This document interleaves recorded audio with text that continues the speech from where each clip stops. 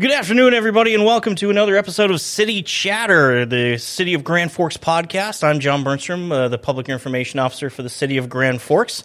This is episode... What are we at? We're at 15. It's the second time around, so I want to spend 16 then. Or did you skip somebody? Ken Veen's coming up. We're going to do it. Okay. You're in front of him, so we're at 15. This week's guest, Mayor Bochenski. if you haven't caught that yet, Mayor Bochenski is our guest. Mayor, thanks for coming on. Thanks for having me. Hopefully they know me by now. I hope so. Hopefully doing my job enough. I hope so. Speaking of doing your job, this is the only political thing we're going to get into before we get into city business. You have recently announced you're going to seek a second term as mayor with an election coming up in June of 2024. I'm not going to get into what you want to do or past 4 years. I want to get into your house. How was that conversation with the family? And was it a long conversation? Well, it probably was a 4-year conversation. I think, sometimes you're careful what you wish for. You just might get it. So when we won last time, obviously the first couple of years were pretty challenging dealing with COVID. I had a really tough work-life balance, and we kind of figured it out over the last couple of years. And in the last 6 months, we started becoming a reality, thinking we could probably do it again. And then really we held off till after Thanksgiving, and we really kind of had some of those deep conversations. And in the end, my wife kind of said, well, you know what, honey, you're good at it. I want you to. It'd be a shame for you not to do it because of me.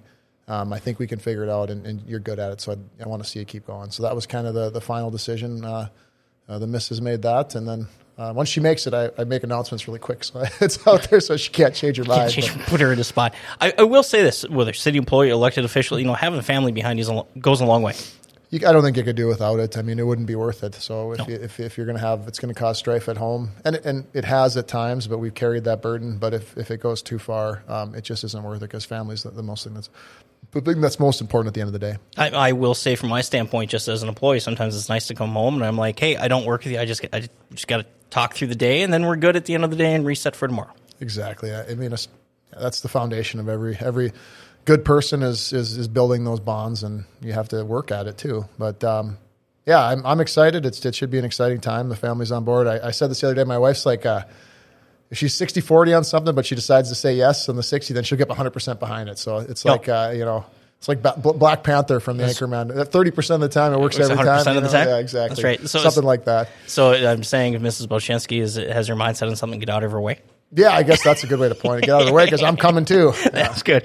All right, on to some city news. It was we had a 3-hour council meeting last committee of the whole meeting. Lots of things were discussed. So let's hit on a couple of those. First one was there was a bridge discussion, but it wasn't necessarily bridge and a plan. There's this joint agreement with Polk County, Grand Forks County, City of East Grand Forks on a study of how to get to a bridge, and that consultant SRF came back to council. What were they looking for? Well, there's another process that I believe it's called the Pell. I can't remember what those. There's a lot of there's a lot of acronyms in there. But there's a further step before we can get to NEMA, which is the next step to actually finish off the environmental study. Right. Let's say. But I think the most interesting thing that they came back with was largely we don't have a whole lot of set structure for this in North Dakota. So a lot of our rules would follow the Minnesota rules because usually if whatever side's more strict, you follow those rules. Sure. Since we have a little bit more freedom in our government, with the state government, we would follow all the Minnesota rules. Well, they either they're starting to enforce it or they're starting to enforce it stronger. But there was a rule, a Minnesota DNR rule dating back to 1976 that said you can't even enter the 100-year floodway, even on your abutments or where your ramp goes up to the bridge. Yeah, the bridge would have to go over the floodway. You'd have to start behind behind the flood wall. So you couldn't even extend into there with any part of the structure. It would all have to be above essentially the flood wall. So you're talking about a massive high bridge, and it also would add 10 to 30% of the length on either end of it, which it's a quarter mile you're adding. It could be a quarter mile. You're talking at, I'm going to say 32nd. I realize that's the hot word, but that's the bridge starting somewhere by Cherry almost. Yeah, I mean, you're talking that's crazy. Another 50, 60 homes directly impacted. And I mean, that buyout alone would be insane, let alone all the people. So to me, it's kind of funny because Minnesota side, East Grand Forks, Polk County pushed this so hard that, now we're getting data that the state has actually set parameters that almost make, I'm not even going to say almost, it makes it impossible. I don't think there's any point in talking about it because this bridge would be bigger than the Kennedy Bridge, taller than the Kennedy Bridge by 10 feet. It'd be huge. You're going to put that in a neighborhood and you're going to have this half a mile sort of run up to get up to that height, and then figure out how you're going to access that from your local streets that are at a different, much lower level. So I think it really, to me, I don't see any appetite at all to ever spend another cent or even a moment talking about an intercity bridge. It's time to move on. That is dead as far as I'm concerned. So let's move to Merrifield and get that done. So someone's not in the same problem, having the same problem 30, 40 years from now, and that gets built around. So let's get it done ahead of time. Right, and along those lines, with those parameters on it's Minnesota DNR, right? That's their rule. Yeah. That pretty much forces, if you want to build a bridge, it has to be in a rural area, and then you develop around the bridge, not the other way around. Yeah, I think it forces that, and it really restricts any issues with the water flow. It just it takes all that off the table, which is probably smart, but it makes it untenable and not possible. So at the end of the day, it was an ask for another $7,000 to continue this process. And this process does include looking at Merrifield and talks about some of the grant, but I think at this point, with all the fight we've had with the MPO and through this, there was no appetite to spend another cent. So the $7,000 ask to increase this recent study, I guess call it a change order. Mm-hmm. You start to wonder if they knew the change order was coming when they first signed this thing up or not. But either way, we turned it down as a city council. It was a split vote, but it didn't get enough to pass. And I think the other person that was missing was Kyle Kavami, and he would have been a no vote more than likely. So, well, that was an interesting procedural thing yesterday. A tie vote is now this is at a committee level. At a city council level, you're technically the tiebreaker if you run it, if that's the case. Yeah. But a tie vote is equivalent of a no vote. Yeah, so if there's a tie, at the committee of the whole, it's going to go forward now to the city council with a recommendation of a no vote. Right. But it'll still go to the city council meeting to discuss. If we're short a member and ends up a 3-3 vote, I will be voting no. So just to make that clear. So even if and even if, quite frankly, if somebody came and changed their mind, I think I would probably they need 5 votes. I would just say at this point I would likely veto the thing because it's done. I think we need to move on, and either it needs to be focused completely on Merrifield, then we'll pay we'll do what it takes to make sure we get that one and drive it forward because we're going to have to. But if it's going to mention intercity bridge, not a single cent or staff time should be pushed towards that at all, in my opinion. All right, well, that's enough bridge discussion until the next one. That sounds good. Also, there were an update regarding indoor turf aquatics. We now, and by we I mean the city, the sales tax passed that ordinance has been put into place, I believe, in city code, or does it need one more reading? No, that one's done. I signed that, I think, yesterday. So that one's there. So now it's started having conversations. What does this thing look like? In working with engineers, and along those lines, this may take 2 contractors, one turf, one water. What are your thoughts on that? Yeah, it may take 2 architects as well. So I think we're going to, as we go out and do an RFQ for an architect, it's going to be, you can propose as one facility together, or you can propose one facility that's broken down into 2 parts. The biggest thing now, we just want to get it right. You're spending this money. This project needs to be, we're talking 50 years. I think it needs to be a 100-year project. That means the pool, all the mechanicals of that need to be 100-year mechanical. You're going to have replacements, obviously, different pumps and parts, but the main structure, it needs to last 100 years. And you got to be very careful, make sure you've done everything right to make sure that all of these, every part of this facility can last that long. So we only get one shot at this. You're not going to, do this. And that's also, we talk about courts and how many courts, how many, how big is the field? Is there a track? How many pickleball courts? How big is the playground? All these different things. I would, prefer to try to get it all in if we can afford it financially and have enough of a cushion, rather than trying to phase it, thinking we're going to get to it later. I think you really have one shot, and that's your biggest scales of economy there, economies of scales to do it all at once. So I'm excited. This is it's been challenging whether you like the project or not. It's going. Hislop's coming down, and we could have taken a step back as a community, or we can take a step forward and put something bigger and better that'll continue to draw people here. Is it going to be a massive draw? I think it's going to help if someone's living in Grafton, Greenbush, Park River, wherever, wide swath across the north there, and they're deciding where I'm going to go for a job. Maybe they don't drive past Grand Forks and take a job in Fargo. Maybe they say Grand Forks is the place instead of Minneapolis. It's safer, and they've got a lot of the amenities. So that's my hope, on top of everyone that lives here gets to use these things every day. Well, and I think that's the step 2 or 3 of economic driver. I think step 1, an indoor turf facility.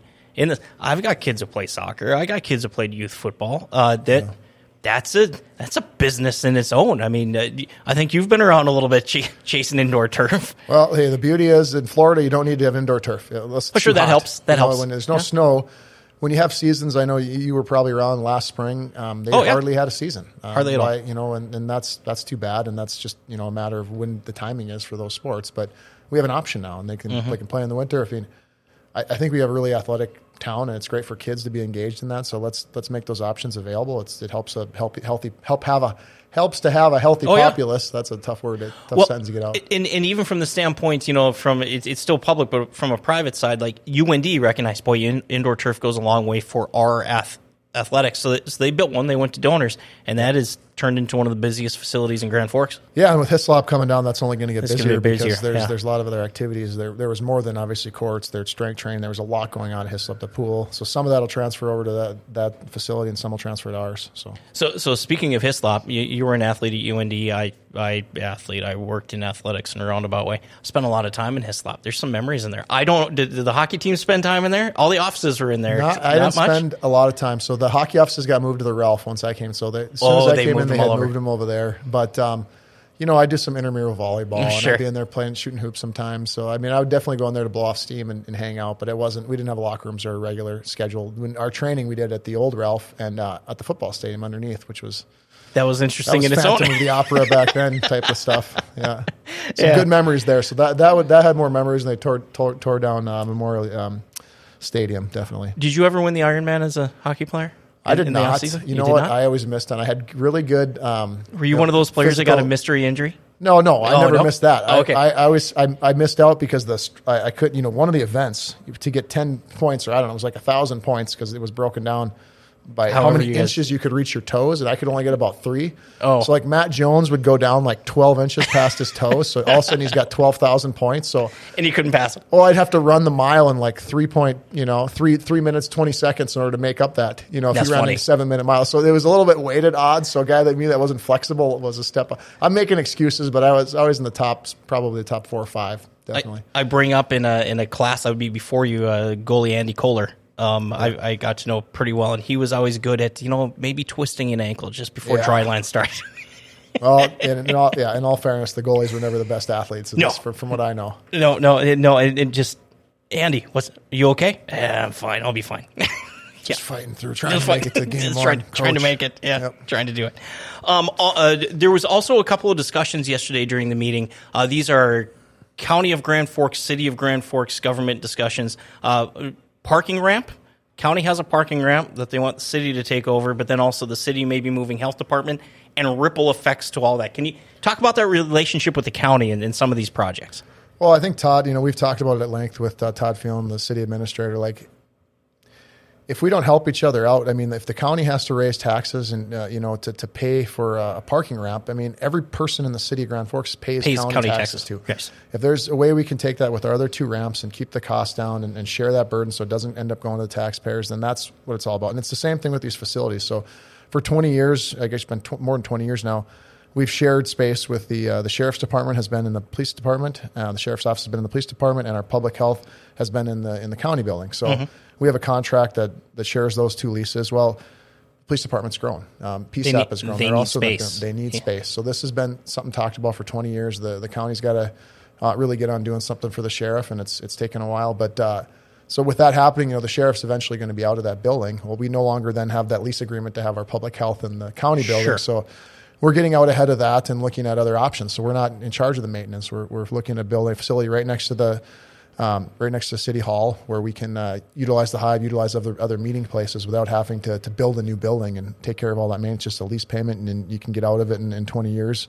after that. So it's really about trying to consolidate all the resources that we have, so we're not building, because we know the cost of new construction now is insane. So crazy. Let's get those core services down with what we have done with what we have. And even as the town grows, if you become more efficient as a government, you don't have to grow your staff. You can become more efficient at what you do, automate as much as you can. I've always been a fan of, let's get the best equipment out, get good equipment out there so that it's shorter amount of time for drivers on, whether it's plows, which we've done some leasing. We've tried to be creative to be more efficient. And with that, I don't think we always have to grow. So looking at growing government as the city grows, you should look at it as growing efficiency, I guess. And so that's a piece of that. So we're doing, long story short, we're trying to do long-term planning, and we're trying to come up with a deal with the county, and they've got a lot that could be that we could swap that really doesn't have a lot of benefit to the city where it's located, and Granted, the city could sell it, but if it's right next to the county, we could swap for that. And as we grow the water treatment plant, that's in a good spot. So anyway, I think it makes sense, and we'll get there. We just got to find the right combination for everybody. That's the interesting. Mr. Phelan brought it up a couple of times during the meeting, that the parking structure, maintain parking. If that's not there, it's 300 spots. All that fun stuff. But its proximity to a potential South Downtown development in the old water treatment plant. Do you have any update on movement on potential that part of town for those that are wondering? It's down by the Point Bridge. Yeah, I mean, it's the namesakes of the city. It's at the Grand Forks. So it's right at the Forks. Yep.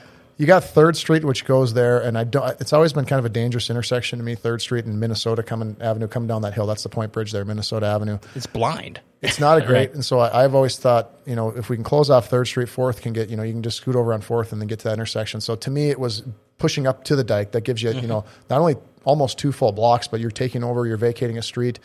So I think there's a lot of it. We're going to work on that in the first quarter here. But with that, I think it's pretty exciting. You got something that's never been on the tax rolls. This giant 2 blocks of space downtown. Never been on the tax rolls. Yeah, that's so. But you have the potential to have a $40-50 million project there. You add that up at like a 1.6%. You've got a significant taxpayer in that. So right. Should be pretty exciting. No, I think that's a fun one. I've had that conversation even with the current development that UND is doing with the softball diamond and in that. And I go, that parking lot has never been taxed. I don't think it ever has, right? And now, yes, it may not be a lot to start, but it's more than zero. Well, and you already have police, fire service, you already have infrastructure there. So $50 million project, 1.6%, that's $800,000. So that's $800,000 that spreads the cost over everybody else. So even if you do some type of TIF deal to get a nice project done there, having zero now, something that's already served, even if you get a 20% of that, you're adding $160,000 a year. That helps offset everybody else's taxes. That goes a long way. A long way. All right, that's enough city business. Mayor, I'm going to put you on the spot here. We've been doing this now for a couple of episodes, and I think it's gone pretty well. Our topic, I'm going to call it our fun topic, New Year's resolutions. Okay. All right. So I mean, some history here. Do you know where New Year's resolutions started? Because I didn't. I was surprised. Where did they start? I have no clue. I could make up some guess, but it'd probably make me look foolish. Well, that's right. Well, I was foolish looking it up. This is all according to the internet. About 4,000 years ago, the ancient Babylonians celebrated New Year's, if you will, in March, planting season. It's a new agricultural season, and they did a celebration that involved pretty much, I don't know, it was quasi-religious. Repay all your debts. Start the year debt free, and buy debts, return all the stuff you borrowed, and all those wrenches back to your neighbor, right? And then all those I'm going to be a good person, bless the crops, right? That then transitioned into Julius Caesar. Okay. So January, I'm going to butcher this name, is named after Janus, a god that was two-faced, that was looking forward and looking back. Okay. New year, old year. So they started celebrating in January. Okay. And evidently resolutions followed them as well. Oh, that's good here. I thought you were talking about Babylonian times. So that was going to be human sacrifice. So that's a lot better. Who knows what the if you didn't pay back your debts, exactly. Nobody knows what happened. Okay. And then I found this interesting. I believe these are 2019 numbers. About 45% of Americans make a New Year's resolution. Right? We all want to lose weight. Yeah. All want to get in shape. Only about 8% follow through. That's actually 8% follow through their New Year's resolution. I think that's shockingly high. Wow, how many people are finished by like a weekend? You go to the gym and like January 2nd it's slammed. Mm-hmm. Like by January 5th it's back good to normal. Because everyone says this is work. Some of those classes are like filled, and you're like, who are all these new people? And they're like all into it. I'm like, you don't look familiar. You're right? Yeah. Now this is coming from somebody who's Mayor goes to the gym all the time. I try to. I got to have some escape, right? Well, yeah, it's healthy. It's healthy for you, Mayor. That's all I have for this episode of City Chatter. I think we've covered most things, right? It was a busy meeting. We're week and a half into the new year, and we're covering some ground. There's a lot going on. I mean, sometimes it'll slow down for a little bit in that January-February period, but we are just rocking and rolling and got a lot going on. So it's exhausting, but it's also exciting. So we'll have a good 2024 and just keep moving forward. As Mr. Phelan says, if we ever have a council meeting and there's no agenda items on it, that means the city is not doing well. Yeah, I would agree. All right, Mayor, thank you very much. Hey, Happy New Year. Happy New Year to everybody. Thank you. Mayor Bochenski joining us. Appreciate that. And for those of you wanting to watch past episodes of the City Chatter podcast, go to grandforksgov.com/podcast. You can see all of our previous 14 episodes. And thank you to the mayor, and we'll catch you next time. See ya.